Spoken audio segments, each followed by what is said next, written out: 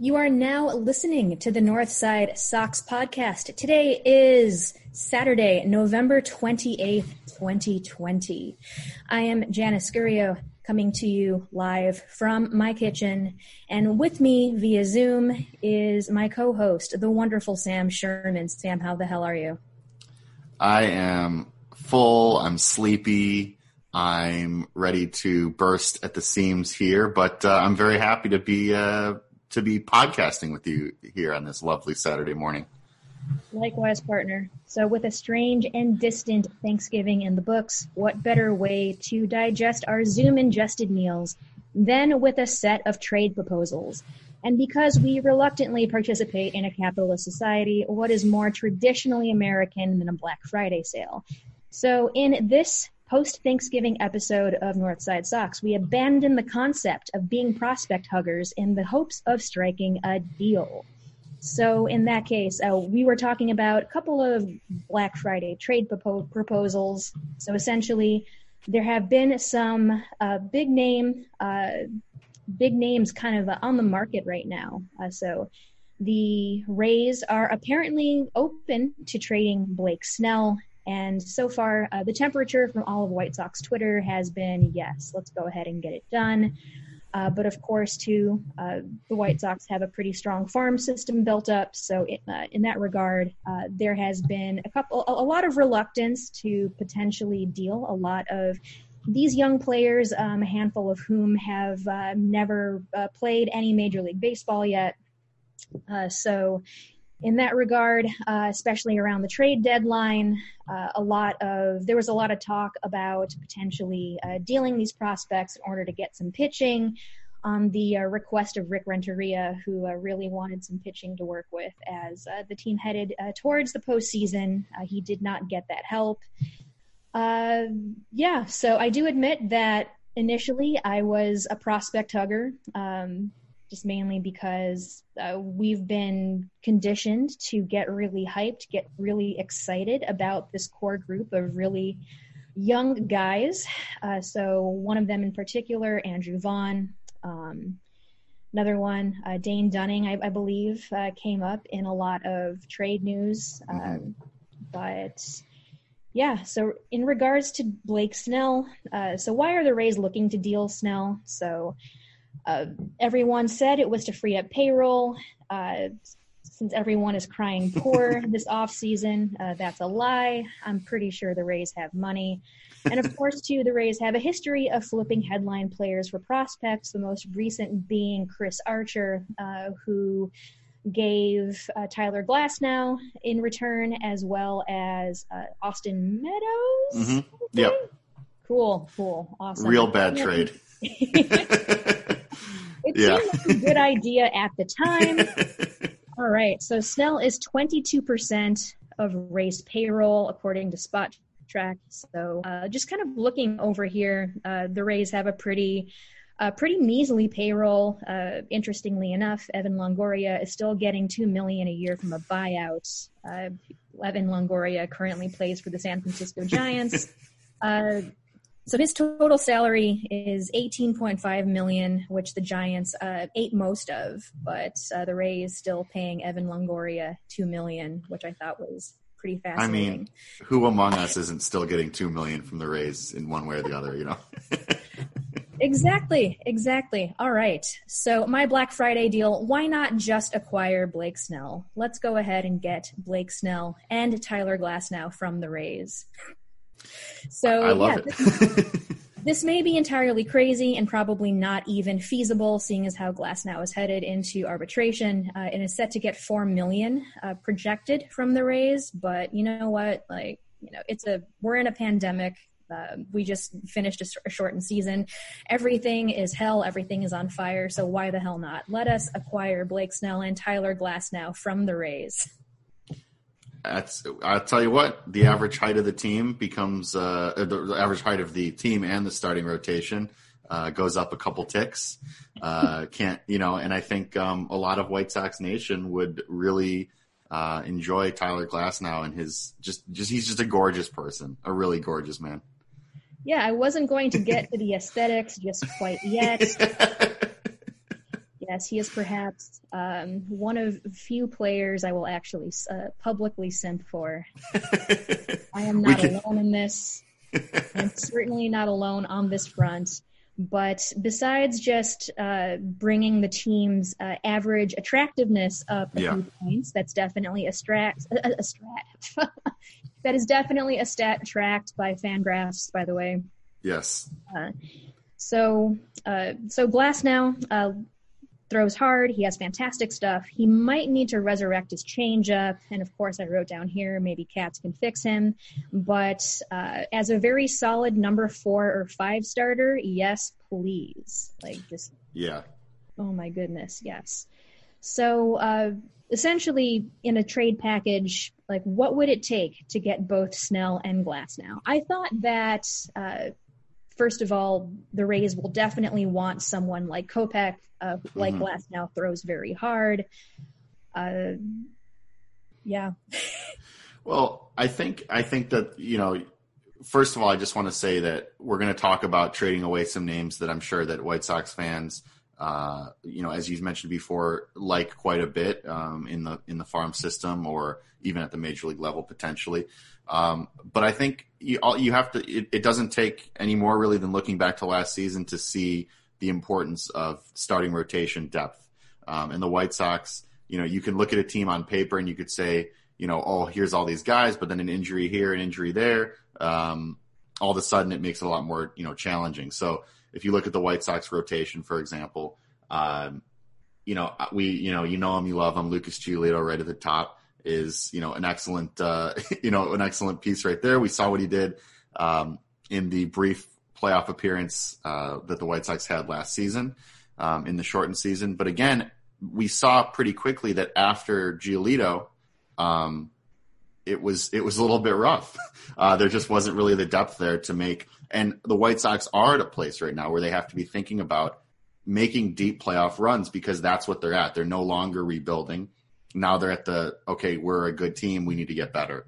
And so I think that getting a guy like Snell, getting a guy like Glasnow, obviously, Snell being the more kind of ready to be top of the rotation kind of guy to throw in there is good, but also Glasnow rounding out the back end of the rotation would be excellent. So if you have to trade a Michael Kopech, I'm kind of curious, Janice, where are you with Michael Kopech as far as expectations? We saw him briefly, what was that, I guess 2 seasons ago now, where he came up. I think he debuted against, help me out here, was it Detroit? I don't really remember exactly. There was the rain. There was 3 starts in a row where it rained where he was supposed to pitch. I don't really remember exactly.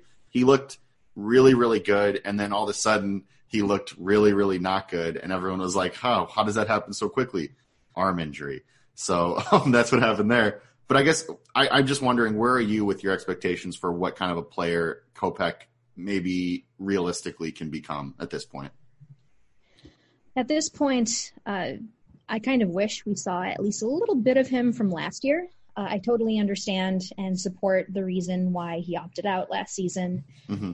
And I think what we saw of him at spring training, I was at that game, hello. I thought that was really fantastic, and kind of that span of 20 minutes where he threw 5 pitches, like 102 miles an hour, in a row. I think all of White Sox Twitter just kind of was elated at that sight, just mainly because, in 2018, I'm just looking at good old Baseball Reference right now, where Michael Kopech pitched 4 games in 14 mm-hmm. innings. And gave up 8 earned runs in 14 innings. So, not a spectacular debut, but definitely kind of watching his development and watching that spring training performance. I think he still has fantastic potential. And just kind of looking at what the Rays have done with really young, not necessarily household names, but just big league ready players that they've done a fantastic job of building those guys up. And Glasnow is an example of one of those players. So I don't. I'm honestly kind of on the fence. I'm not hugging Kopech. I might have like an awkward arm around him. So I think if letting him go is what it takes to win sooner, then I am definitely more than willing just to awkwardly stand or social distance myself from my Kopech. Yeah, no hugging. Hugging is definitely not safe in a I also think too, like, and I guess this kind of can go over the whole conversation, which is I wish that the White Sox would go out and spend the money that it takes to sign premium free agents. We haven't traditionally seen that happen.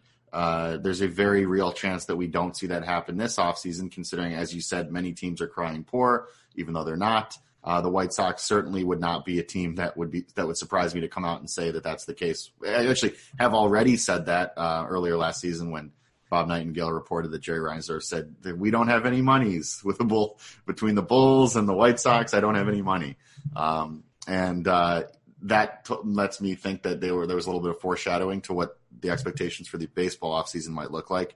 But we wouldn't really have to talk about trading guys like Kopech or Andrew Vaughn or Nick Madrigal or Dane Dunning if they would go out and spend the money on free agents.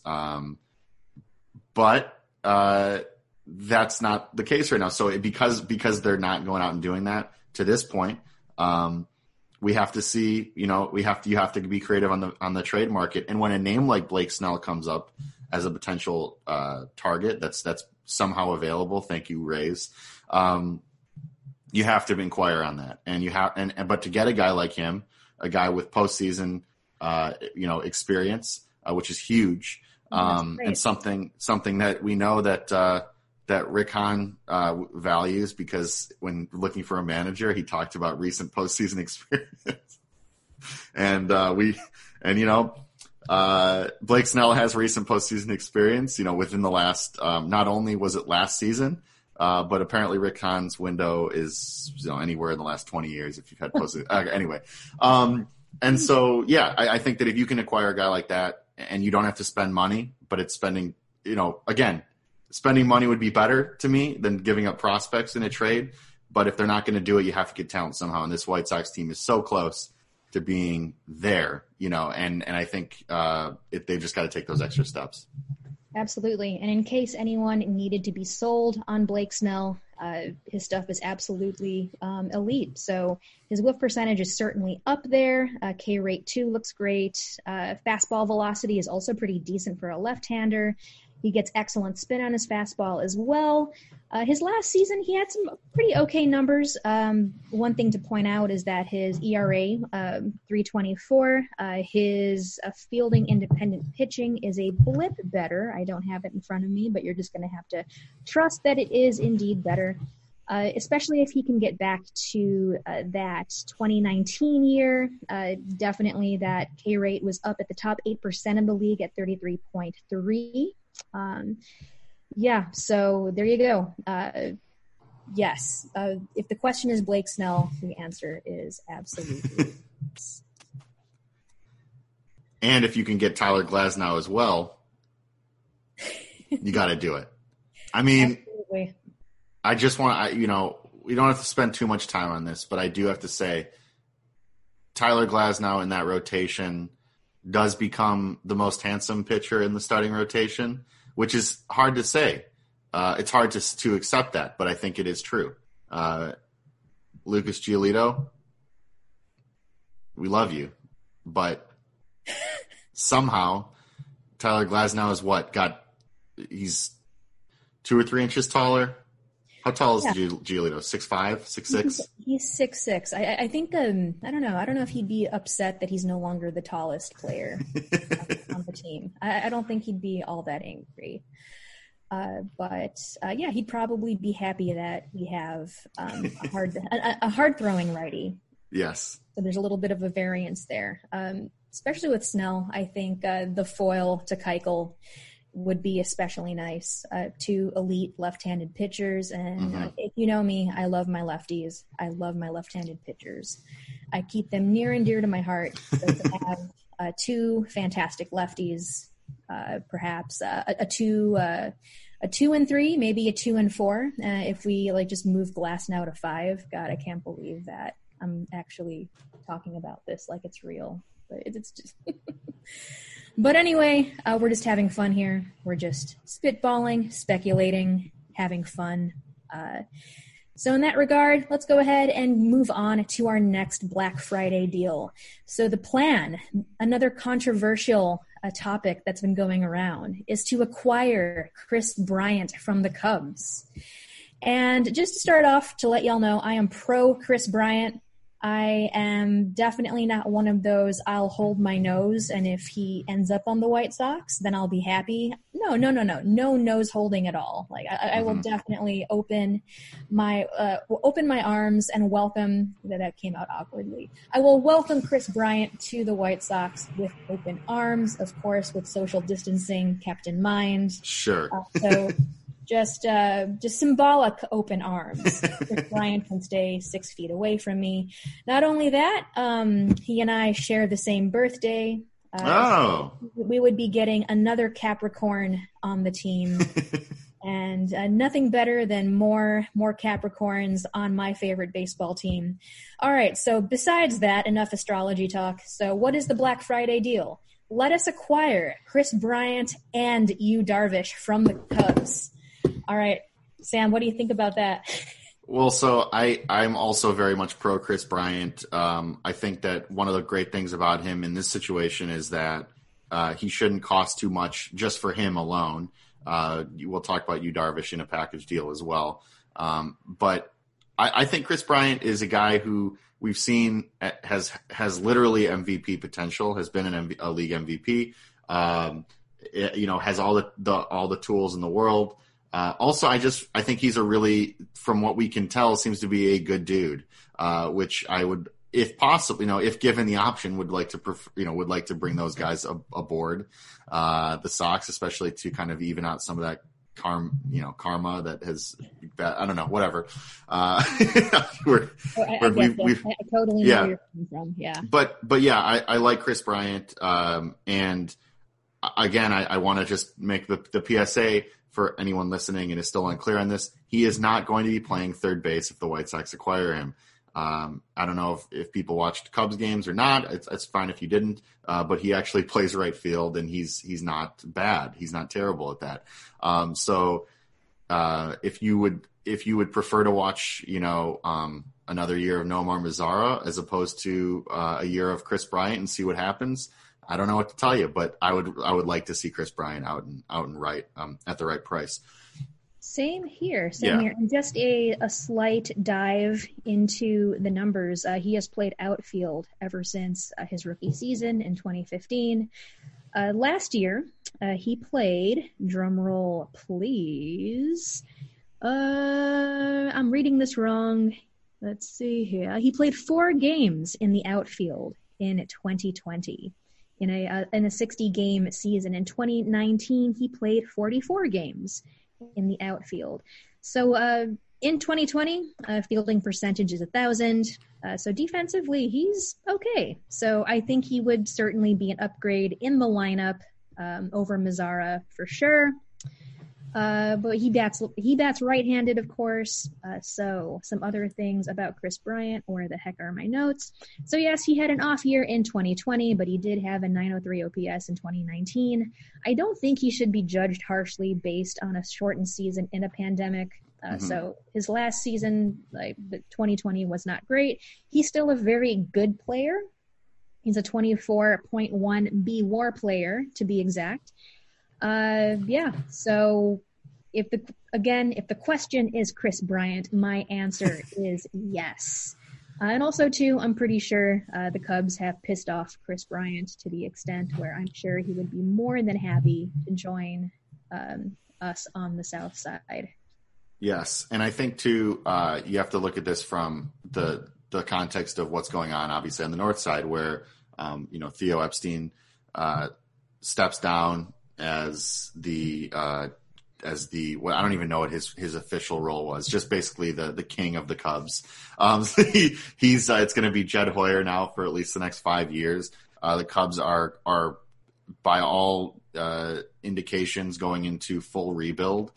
They haven't really done anything yet that's, on the field wise that's going to indicate that. But again, it's going to happen. All the signaling is that there's going to be a teardown of payroll, all of that. And also they have a number of, they have too many guys that they need to give money to, potentially whether that's Javi Baez or Wilson Contreras or, a number of names. Not everyone's going to be able to stay. And if they're really trying to shed salary, a guy like Chris Bryant is owed a little over $18 million next season. Yu Darvish, I forget his exact contract numbers, but that's another guy who's getting paid quite a bit, who, if they can get a team to eat some of that or most of that salary, I don't think these guys are going to be too expensive, especially if the White Sox are willing to take on a majority of the contracts. And again, I think that the team this offseason, and I don't know who it's going to be, that opens up their wallets the most. I think that is going to be really rewarded, because I do think a lot of teams are going to be kind of sitting on their hands this offseason and kind of waiting to see what happens. If one team decides to say, you know what, we're going to go out and take advantage of this market and take advantage of situations in baseball, whether it's the Rays trying to shed payroll or the Cubs trying to do so. Someone's going to come out with some really good players if they play the market correctly. And I think the White Sox are in a perfect position to do that, really, because as we've been talking about, they're a good team. We don't have to talk about, a team that is on the rise. I mean, they're pretty much there right now. It's just a matter of supplementing a talented roster with more talent. And so a package to get, I think, an idea of getting, Chris Bryant and Darvish, take two off their hands. I do wonder, at a certain point, the Cubs will want, even with the White Sox taking on salary, the Cubs will want some kind of talented players to start to restock their farm system. Maybe that's, maybe that's a Dane Dunning. Maybe that's, I don't know. All I know is that, and I've been scouring, as you know, the White Sox forums, which my eyes have been bleeding a lot doing so every time I look at the White Sox forums. But I want people to also realize that the White Sox are not going to be able to acquire anything for the combination of Blake Rutherford or Micker Adolfo, or pretty much any of that outfield crop that has been sort of underperforming at either A or Double A and has not been able to rise above that. You have to think a little bit bigger in terms of packages to send to other teams. So again, but I would absolutely love to get Darvish and Bryant on the south side. I think that they would be very welcome additions. So to dip slightly back into Realisticville for a little bit, we won't be here for long, don't worry. So I don't think the Cubs will ask for anything too high risk in order to get just Bryant. I believe that if the White Sox do indeed acquire Bryant, the Cubs will probably not want much in return. However, I believe Darvish is definitely going to be the piece that will certainly warrant a little bit more of a headliner prospect. Maybe someone like a Vaughn, maybe someone like a Dunning for sure. So to dive into the numbers, so you, by the way, is 34. I honestly thought he was way younger, so I'm a little weirded out by that. I could have sworn he was like 30 or 31, but that's neither here nor there. He has 3 years left on his 6-year contract. So in 2021, he is owed $22 million, 2022, $19 million, and the last year of his contract, 2023, is $18 million. So, yes, if the Cubs can somehow still maintain a little bit of that part of the payroll, but like you said, they're looking to dump more than likely. So, you, again, another elite pitcher. My personal Cy Young winner from this past season. He was absolutely lights out this year. I watched a couple of his starts that were not against the White Sox, and I was just thoroughly impressed. How can you not be?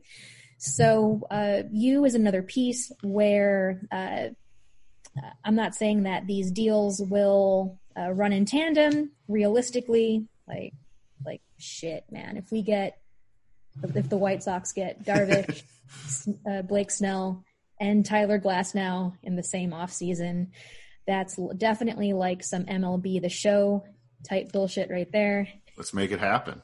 But you know what? Like enough of this prospect hugging and crying poor. Like we have to do what it takes to win. And I'm sure there's someone listening to this being like, the hell are these two on? No, I just think it's like if the White Sox are in a position where if they gave up their farm system to acquire, let's say, all the players in both the deals that we were just discussing, then everything that they have at the major league level is good enough to win a World Series. And to me, that's what I'm focusing on. If after these deals, you look at the farm system and it looks more similar to as it did, 7, 8, 9 years ago, which was very, very bad, but a World Series comes out of it. Those are the things you have to start to weigh as you become a better team. Also, I do like, one of my favorite things with Yu Darvish is the fact that he had his career impacted pretty severely by a cheating organization, a cheating team. He kind of took it in stride as much, and actually seems to have a sense of humor about it these days, which I've always had a lot of respect for, because if I were in his position, it would be probably a lot more challenging to do so. But it turned out that when teams are not cheating against him, he's actually really damn good. and it was a nice little retribution to see that for Yu Darvish. Yeah, I do remember he took a lot of that flack when he played for the Dodgers, and his social media game is strong. Yes, would certainly fit in well on the South Side, and he won't have to move either. He lives good point. a couple blocks away from me. Fellow Evanstonian, so the commute to the South Side, it's actually not that bad. It's like a 40-minute drive. It's fine. You listen to podcasts like this one. I fully expect you after this podcast to just walk down the street and make your pitch. Although, I guess to be fair, he could be like, you could make the pitch and he'd be like, fine, but I'm under contract for the next 3 years. So I'm just gonna just nail a list of reasons why you should come to the White Sox, to his door, like a la Martin Luther. Look at that reference. Yeah, definitely maybe less against the Catholic Church, but really more so, not necessarily against the Cubs either, just really more so pro why the White Sox would be a way better fit for you, Darvish. Well, I mean, I think too is like, I think that, the players on the Cubs all see what's happening, and this is not a team that's going to be competing or contending now for a while, but that's by design. They're going to a rebuild most likely. And so if you're Yu Darvish and you're 34 years old and you're still pitching at a very high level, you'd probably prefer to take your talents to a place where World Series contention is very much in play now. And that is absolutely happening on the South Side. And that's not even us just trying to sell it. I mean, that's just what it is. You have teams going in two directions. And I will make one pitch here. Theo Epstein, recently newly unemployed. If he does want to, I know that it's been said that, he might want to own a team at some point in his life. I think if he doesn't want to sort of take over the world somehow, and he wants to stay in baseball at a higher level than he was, stick it out, Theo. Keep your options open. In a few years, that might be very possible here on the South Side of Chicago. Please, Theo. What are we going to do tonight, Theo Epstein? The same thing we do every night. Take over the world. Step 1, buy the White Sox. I mean, it's a step, but I mean, again, it's possible. I don't know. Specifically, one thing has to happen first. It could happen just by the odd statistically, or if you look at the ages of some people. I'm just saying, I think Theo Epstein buying the White Sox would be fabulous. I would be all for that. I absolutely would be for it too. I'm definitely not going to jump aboard the anyone but Jerry at this point train. Oh, why the hell not? Let's jump on that train. Why the hell not? So just also thinking about this like hypothetical, like fantasy pie in the sky rotation. I really love the contrast between Yu Darvish, who has like 15 pitches, and Tyler Glasnow, who has like 2. But who knows, like especially with Ethan Katz around, we can maybe get Glasnow's pitch count to 2.5, maybe, like just kind of raise the zombie changeup that he used to throw back from the dead. And maybe you can share some insight in tandem with Katz and teach the entire team just like more crazy pitches. And just appreciate and love all the things you does. I love you, Darvish. He would fit in. He would fit in really well, especially I think with the culture of the team. And also, it's funny when you mention Ethan Katz, new pitching coach, where it's like it's very cool to think about the fact that they have a pitching coach sort of for the new age of pitching and up to date now in baseball, where you don't have to think about sort of Don Cooper just sort of thinking that his aura alone enhances pitcher's stuff, and you actually might be able to have a guy like Ethan Katz who says, well, actually let's dive in here. Let's really take a look at what we can improve in your repertoire. So it's cool to think about the improvements that are going to be made. Just on an aside, if that's a thing there. An aside, what would it be? That's an aside. If people are still listening. It's an aside, a side dish. I don't know. A side dish, whatever. But, Ethan Katz, just fix one of Reynaldo Ortiz and yes, I'm going to need to see Ethan Katz and his Dylan Cease plan ASAP, and it has to be something a little more thorough than just throw strikes. It needs to be a little more well-versed than that. So just to go off on a brief Ethan Katz tangent, so if the White Sox look to acquire one of Katz's former students, and I am talking about none other than Jack Flaherty. He is a free agent in 2024. He's also heading into arbitration as well. So perhaps a future target for the White Sox. And so best friends, Lucas Giolito and Jack Flaherty, reunited again on the south side of Chicago. Would love to see that. But seeing as how this White Sox rotation is already just loaded, just like to the brim, as is, we'll let Jack have his time in St. Louis. Like I'm not going to worry about acquiring Jack for now. How old is he? 26? 25. Okay. So, hey, we can get Flaherty before he's 30. It sounds like maybe right at the age of 30 around. Let's make that happen. Again, we're just putting things out into the universe. That's all we're doing. We're only being half serious. I mean, we're half joking, half not, just mainly because we want this team to win. Absolutely. But anyway, that is Black Friday trade proposals. I really hope you enjoyed that as much as I did, just putting that all together. So for now, we are going to take a brief break to hear some words from our sponsors, unbeknownst to us at this point in time. We don't listen to the ads. We have no idea what ads they're putting in. But anyway, without further ado, here are some ads. And we're back. You are listening to the Northside Sox podcast, a member of the Southside Sox podcast network. I am Janice Scurio. With me is none other than the one and only Sam Sherman. So yesterday on Twitter, I posted a photo from a cookbook that I found at my mom's house. And this cookbook like weirdly enough, I believe I got from a Sox Fest goodie bag like a million friggin' years ago. Like I can't remember how I got this cookbook, but for whatever reason, it was in my childhood bedroom on top of all of the other White Sox accoutrement that I've acquired over the course of many years.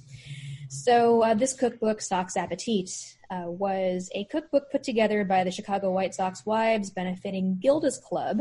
Looking at the cover, I really regret not taking this cookbook from my mom's house, honestly. I just took pictures of it because looking at some of the recipes, I was a little aghast and figured that this cookbook was best left in somewhere where I could not further read it. But one recipe in particular that caught my eye was Mark Burley's 24-hour salad, which is very uncharacteristic of Mark Burley to begin with. You would think that Mark Burley would only need 2 hours to make a salad.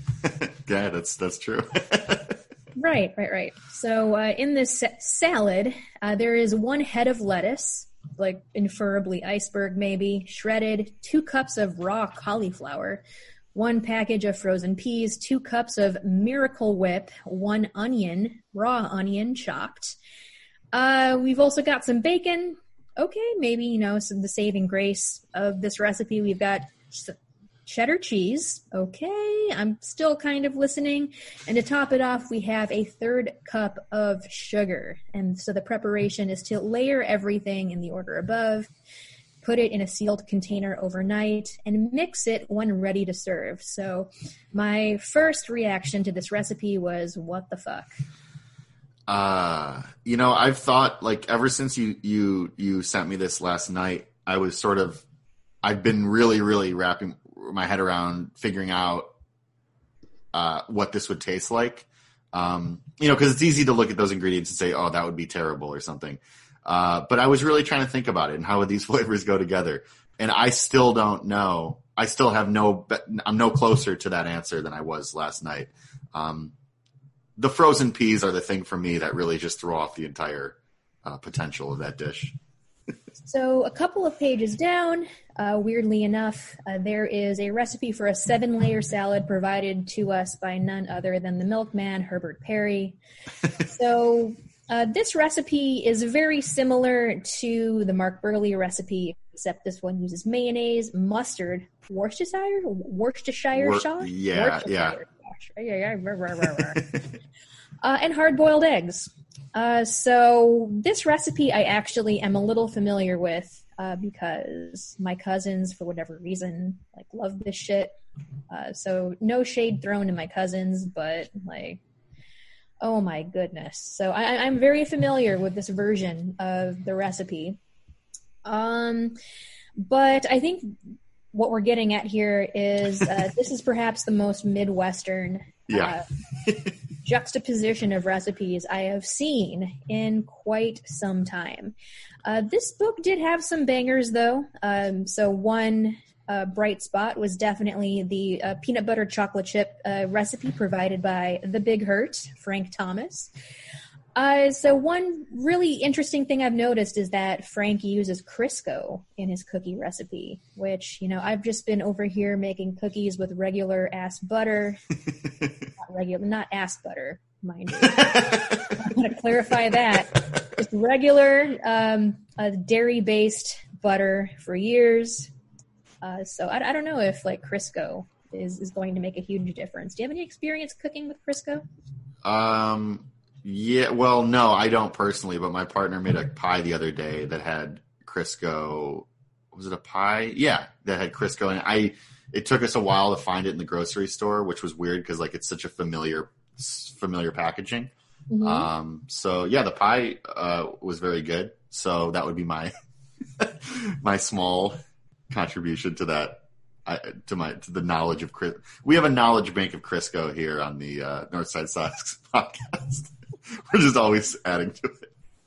Yeah, I can just see it. The packaging is blue and maybe gold. Or it comes in a gold wrapping. I haven't used Crisco at all, actually. So this is uncharted territory for me. But I know that Frank Thomas has another cookbook, as someone in my mentions has told me. So I'm going to trust him. I'm going to trust that Frank Thomas knows his food. He's also, I believe, from Georgia, so they know their food down there. So in that regard, I think this recipe is pretty trustworthy. Another interesting recipe is Aaron Rowan's Champagne Punch, where Aaron Rowan is nice enough to offer a non-alcoholic suggestion for those who don't drink, but he says for an added effect, add dry ice. It's sure to be an eye catcher. So I'm just like, where is Aaron Rowan getting all this dry ice? I was thinking the same thing. But anyway, that is the Sox Appetit cookbook and some of the somewhat appetizing, somewhat questionable recipes from that.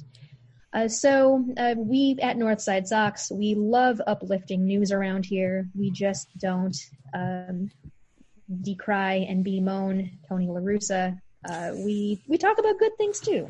We talk about cookie recipes, like by Hall of Fame players. We also talk about cool things that players on our current roster are currently doing.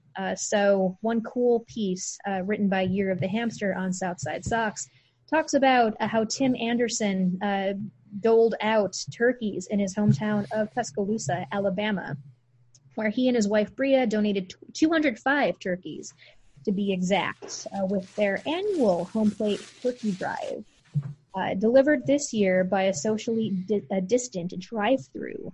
So in his career, he's always been supporting families in need. He does not only help his hometown, he's also very much so involved in the local community in Chicago. Looks like he has hosted a Chicago Youth for a Cultural Tour of the National Center for Civil Rights and Human Rights in Atlanta, and has held numerous events to give back to both the communities in Tuscaloosa and Chicago. And last year also presented a family with $1,000 in holiday presents during a meet and greet at Guaranteed Rate Field. So the Andersons, like, definitely one of the coolest families, if not the coolest family in all of Major League Baseball. Yeah. But Tim Anderson continues to be awesome. Sam, your thoughts on Tim Anderson and his philanthropy? I'm very glad that you mentioned both the work he's done in his hometown and also his other, I guess what's sort of become a second hometown for him with Chicago. He's doing it on both fronts. That's really how he's been since he's been with the White Sox, specifically in the major leagues with the White Sox. He's been someone that's really done a lot for the communities, and you listed those things. Did you mention the stolen base, for every stolen base, what is it, a $500 donation that he makes? I think that was happening at least 2 years ago. I don't know if it was still happening last season, but he's got a number of different things that he does, both he and his wife, for the communities that they are a part of. And I just, as you were listing off those different things, I was thinking about how, and this could even be a whole nother conversation, but it is sort of a shame to me that a lot of people, maybe not a lot, I don't want to make it seem like more than it is, but there are people in baseball that think about Tim Anderson and think about, oh, that's the guy who bat flips, or that's the guy that, and I'm talking about, I love when people think about that as a positive, because we love the bat flips. We love the way that he plays the game. Unfortunately, there's people that think about him as negatively for that reason, which is. But his defense. Yeah, or his defense, whatever. It has improved significantly. Yes, it has. It absolutely has, which is especially significant considering he said he was going to work on it. And in sports, we hear people saying that they're going to work on things all the time. It doesn't always come out that way, but he's actually gotten better. So again, we talk about athletes in a lot of different ways. Some people just stick to what they do on the field. Some people just stick to do it off the field. There's all these combinations or these challenges. Tim Anderson across the board has been nothing but an incredible representative for not only the White Sox, but the city of Chicago, obviously his hometown in Alabama. I just think that these are the things that need to be talked about so much more than anything, because he's just across the board both what he's done on the field and off the field and the contributions he's made is pretty remarkable, because if he were just showing us what he could do on the field and being, a batting champ and all of that, and again, improved defense, that would be in many ways good enough. But he continues to both he and his wife really improve what they can and do what they can for the city of Chicago and for Tuscaloosa. So, yeah, very impressive, and we're very proud of Tim Anderson here on the Northside Sox podcast, and excited to see still a very young player what he will continue to do in his career. Yeah, he told me at Sox Fest too, just in January, which feels like 5 years ago at this point, that one of the things that he was working on, like perhaps at the top of his list, was definitely working on his defense, say just getting in front of the ball, getting behind the ball, getting on top of it, below it, just positioning himself in the way where he's not overexerting himself and trying to make like really extravagant plays, but also to just working on routine stuff and just kind of cleaning up a lot of stuff on that regard. But yeah, he certainly put in work. Love the guy. Fantastic all around. And of course, like, I will just bemoan how MLB does not know how to market its players in any regard. Like, I've probably said that on 80 different podcasts. But what I'm talking about with Tim Anderson is that his YouTube channel, which I don't think has had any new episodes lately, but he had a really great channel where he would just kind of give the fans some daily insights into what his day was like, and some of the things that some of the routines that he would go through pre-game, like especially during spring training. And it was just a really intrepid kind of like in-depth look. And you kind of really got to know him. You got to know him as a person, say his relationship with a lot of the other players, his relationship even with staff members too. He's just also a really kind guy. And to be nice to other baseball players is one thing, but to show kindness like to everyone involved in the game, whether it be staff, journalists, ushers, he's just genuinely nice to everyone, and I think that's really important to talk about as well. But now we wind down to the final portion of the Northside Sox podcast, this special post-Thanksgiving edition. So, Sam, we were talking earlier as we were sort of warming up, throwing our tandem bullpen sessions, so when it comes to Thanksgiving food, there's been plenty of discourse lately on whether Thanksgiving food is actually good. And I want to say it is. As someone who was raised in the United States, I am the daughter of an immigrant who is not used to Thanksgiving food, but my mom loves it.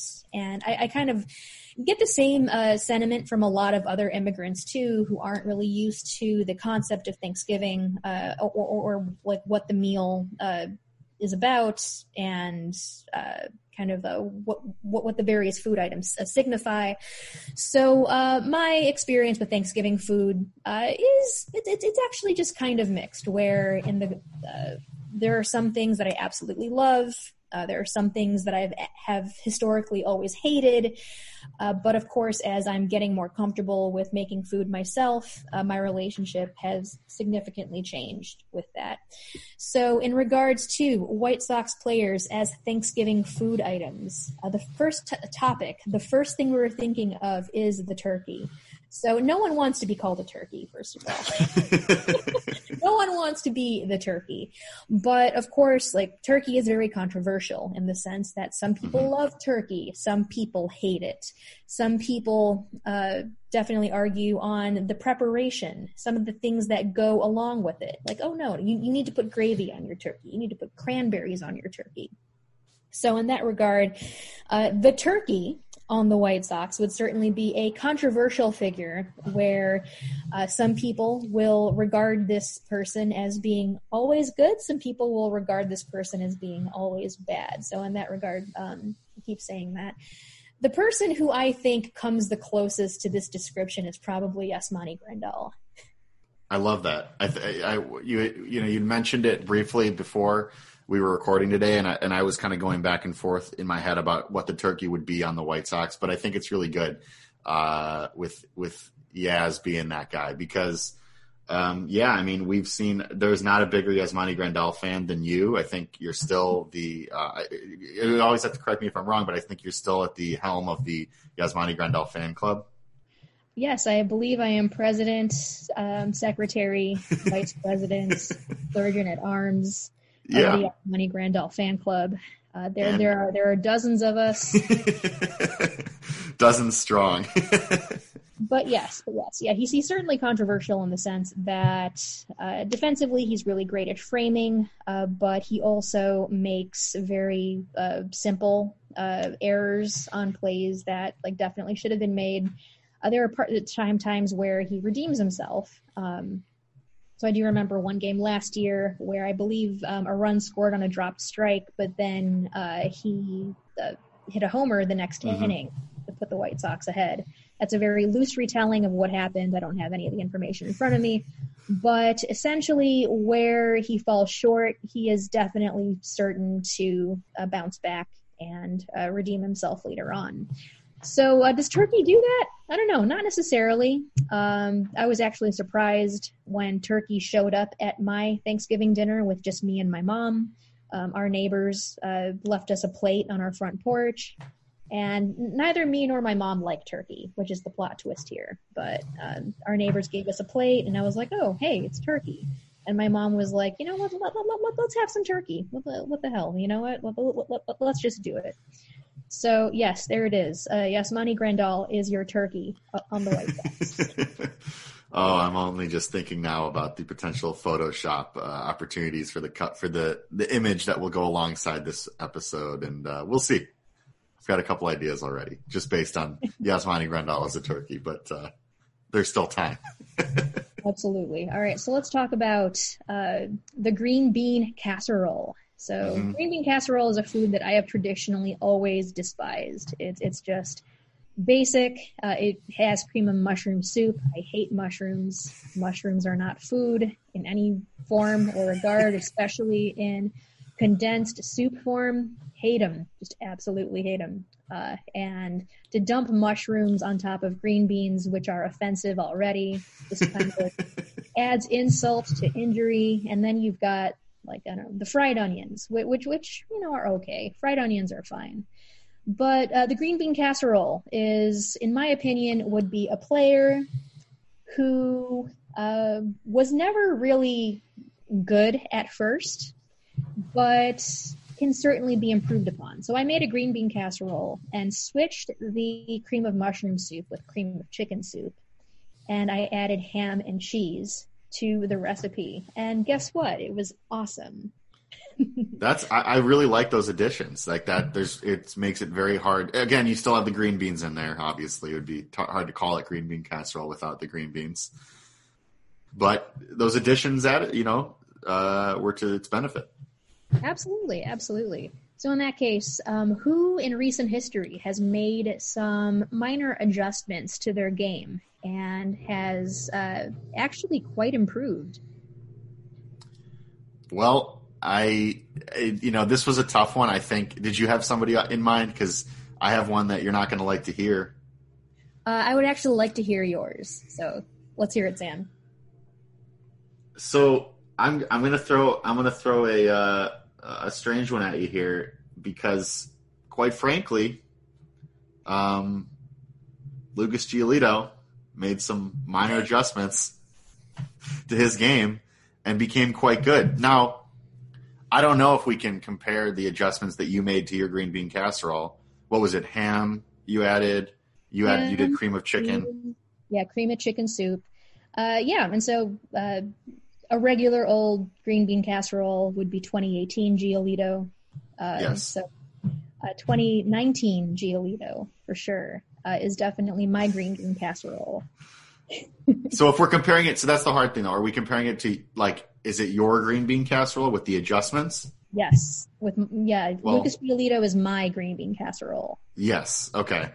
Yeah, well then that's my pick, because again, I don't think he made huge adjustments. I think he made a couple of tweaks here and there, and he really unlocked his potential. Again, you switch out the cream of mushroom with the cream of chicken, Absolutely. throw a little cheese, throw a little ham. All of a sudden, you're throwing no hitters against the Pittsburgh Pirates. Mm-hmm. And now with Ethan Katz aboard, I don't know what that equivalent would be to my green bean casserole. I don't know.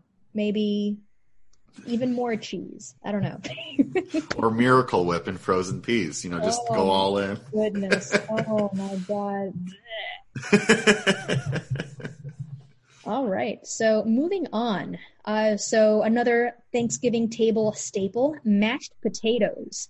Mashed potatoes, I think, are very generally liked, but as we were discussing pre-pod, say the Thanksgiving mashed potatoes, I don't know what it is about them. They just kind of suck. I don't know what it is about mashed potatoes that are just like made from scratch. And then I realized late into my adult years that a lot of the times butter is the only additive, and you gotta season those mashed potatoes, man. So you throw those herbs in there, throw those spices in there. You gotta, man, it certainly matters. And so the brief contrast with boxed mashed potatoes. Boxed mashed potatoes are always good for that reason, because they already have the flavors and all the additives and all that shit mixed in already. All right. So in that regard, we're generally talking about mashed potatoes, box or made from scratch, seasoned, of course. So in that case, who is just always good, maybe might not have been great at one time. Maybe in some regard, you're maybe not really looking forward to what the potatoes might taste like because they might not be seasoned. But of course, if you add the seasoning to the potatoes, they will be saved. I've got someone in mind. Let's hear it. Jose Abreu.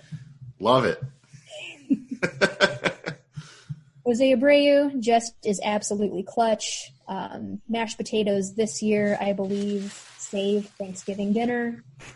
Jose Abreu certainly saved a lot of this season for me in regard. MVP year, of course. Mashed potatoes are definitely the MVP.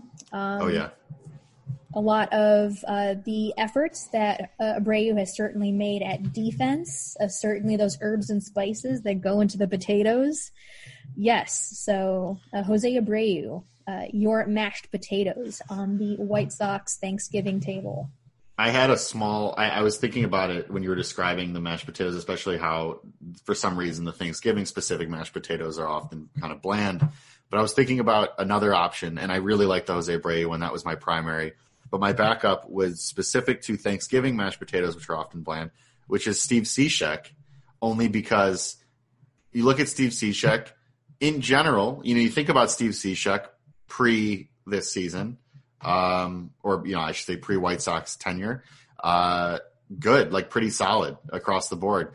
But then, again, Thanksgiving mashed potatoes, I like it. Thanksgiving mashed potatoes, a little bit of a different story. White Sox Steve Cishek, get off of my plate. White Sox Steve Cishek, I take a bite. I take a bite. I think, wow, that wasn't very good, but it is mashed potatoes. Maybe it was just the first bite that I didn't like. Take another bite. How did it get cold so quickly?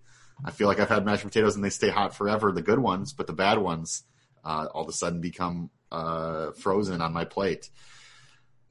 So anyway, Steve Cishek, White Sox edition, you are my sort of backup option as the Thanksgiving mashed potatoes. However, in general, mashed potatoes, put some garlic, put some butter, put some different herbs and spices. You got a great thing, Jose Abreu. Pretty excellent, yes. Trying to think of some other food items here that were on my plate this past Thanksgiving.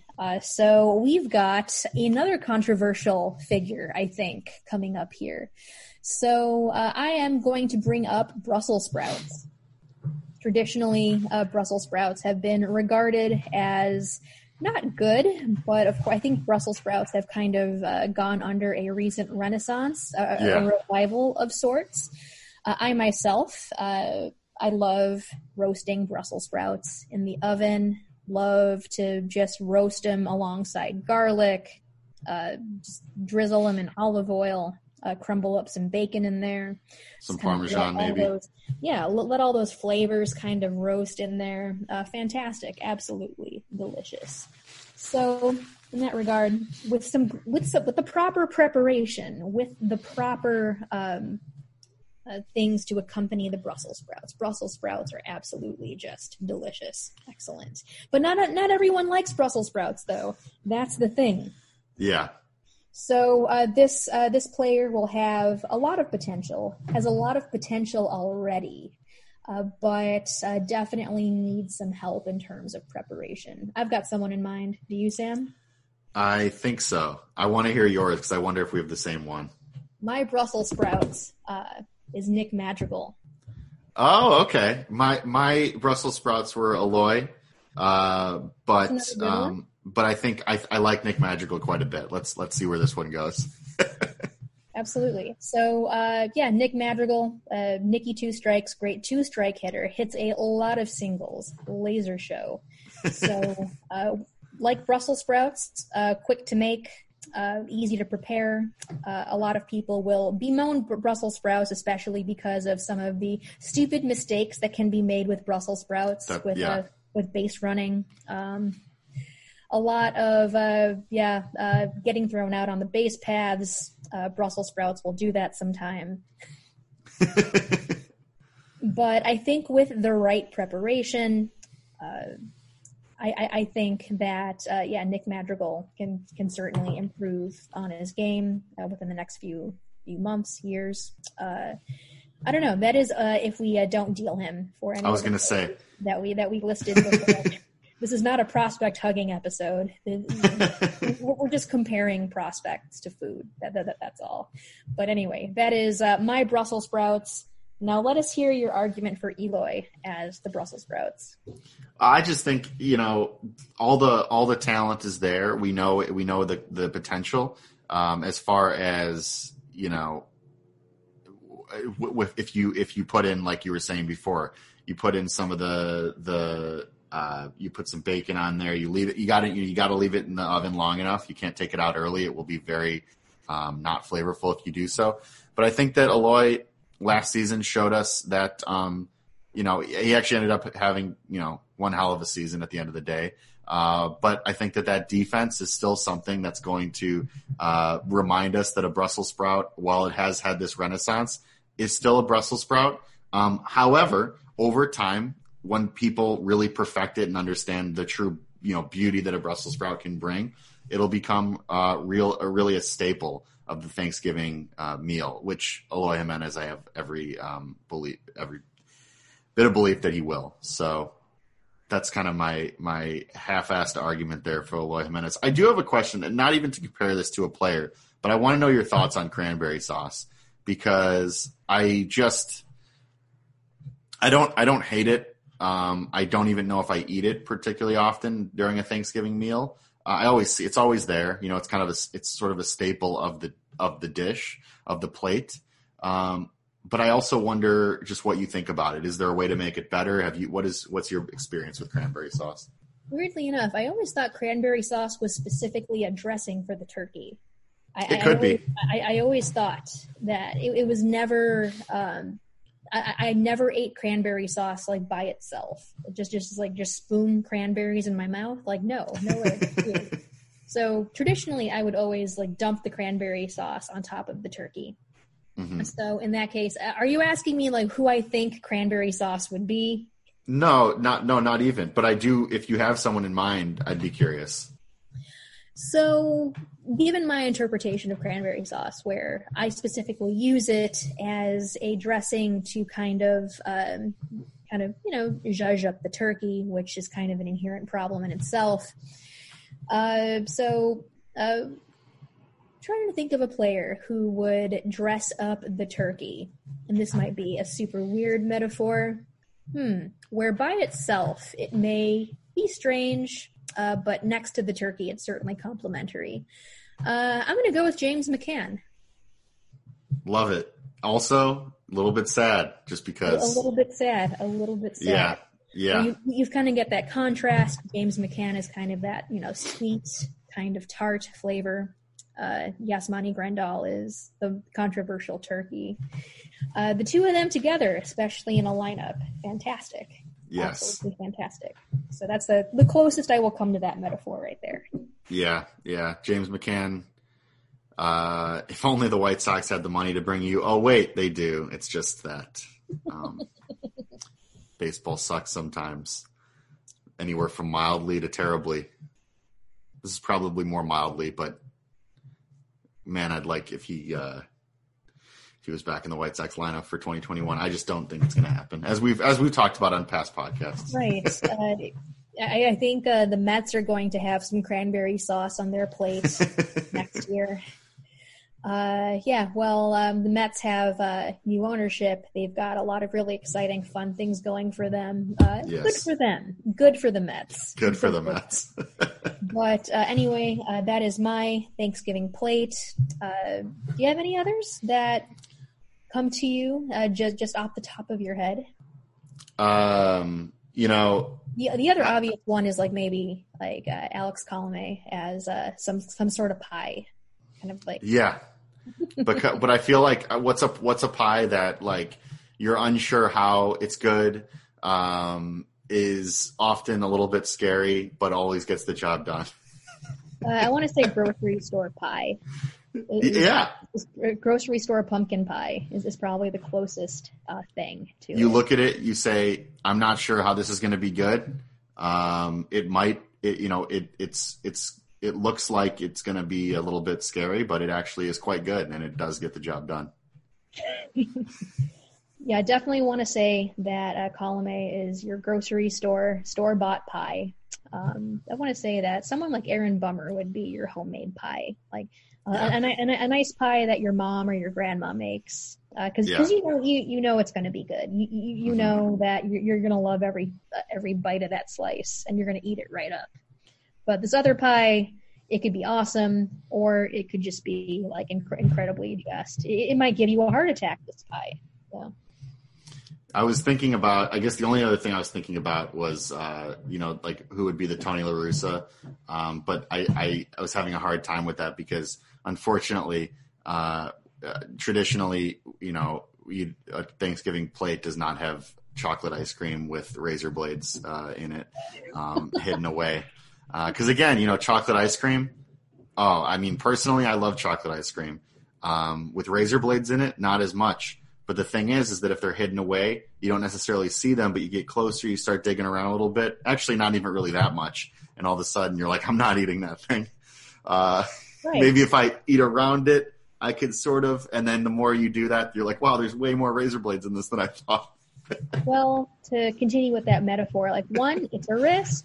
I mean, maybe if you're feeling incredibly just for it, you could eat around the razor blades. But best of all, it's best to keep that far away from the rest of your food as possible. Just far, far away from the rest of your food, and hope it only sticks around for maybe 1 or 2 years. Yeah, and then retires off into the pasture or again. Yeah. Well, that's, I think there's enough there to make a pretty good Thanksgiving meal. I think so too. I'm not hungry, just mainly because I probably just ate enough food yesterday for the entire week. But I'm ready for some turkey, metaphorically. Absolutely. All right. That being said, this has been another fun-filled episode of the Northside Sox podcast. We hope you really liked our pie in the sky trade proposals. We hope you liked our comparisons of relievers to pie. Frankly, because I like pie. I don't know about you, Sam. Do you like pie? I do like pie. I like apple pie specifically. Also, my favorite pie is lemon. Lemon meringue is my favorite pie. Lemon meringue is a delicious pie too. Indeed. Just classic, easy to make, just so good. Anyway, thank you for listening as always, and thanks for making it this far. Sam, you got any closing words? You know what? Just rest up. This is just to everybody. Rest up and enjoy that food in your belly if you're fortunate enough to be full today. And hopefully the White Sox make some wheeling and dealing over the next couple of weeks. And the next time you hear from us, we'll be talking about a taller, even more handsome starting rotation. Very well said, Sam. Right. Signing off. Thanks for listening.